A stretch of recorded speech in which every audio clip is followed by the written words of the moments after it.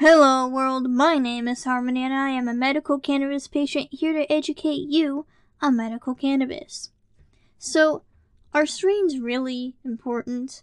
With names like Sour Tsunami or Harlequin, cannabis strain names may seem like a marketing technique. Something to just make someone go, "What? What's that?" And I do think this is partly true. You're more willing to buy something that sounds unique or cool. However, different kinds of strains aren't just bred for the next crazy name. With each different strain, there is a different cannabinoid profile, which will in turn react to your endocannabinoid receptors differently. That's why some strains can make you feel euphoric or energized, while others make you feel like cleaning or relaxed or want to listen to music. But when you're a medical patient, paying attention to strains is extremely important. Think about with modern medicine for a second. Think about pain relievers. Maybe ibuprofen gets rid of headaches, but not much else. You take Tylenol, it helps with aches and pains, but you feel sleepy and weak. Take Aleve and it gets rid of menstrual cramps, but gives you constipation.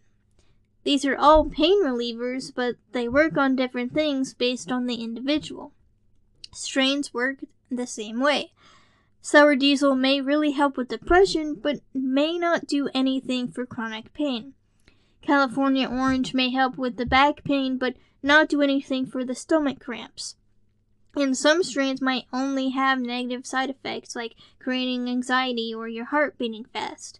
A lot of people, including myself, get a couple different strains, not just so you don't build a tolerance to one strain, but also so you have each strain for a different situation, especially if you have a lot of different ailments you are trying to treat.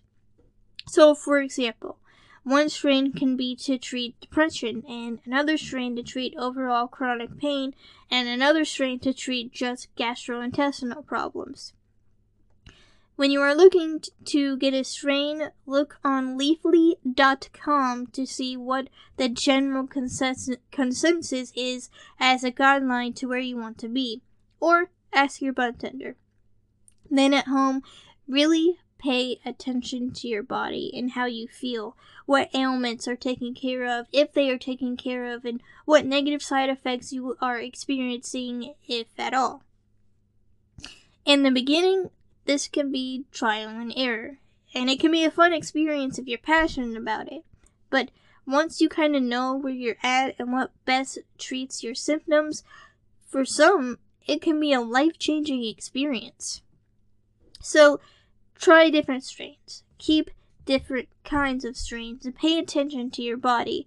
A lot of recreational people just focus on what gets them high and how they can get higher. A lot of people just don't pay attention to their body and thinks that every strain or high is the same. But for medical patients, we can't really care about the high. We have to care about if our symptoms are relieved. And yes, that can include the high, and that might be a bonus, but our health comes first. The high is just a positive side effect. I hope you learned something about strains today. Stay positive, stay medicated if this is your journey, and have a great day.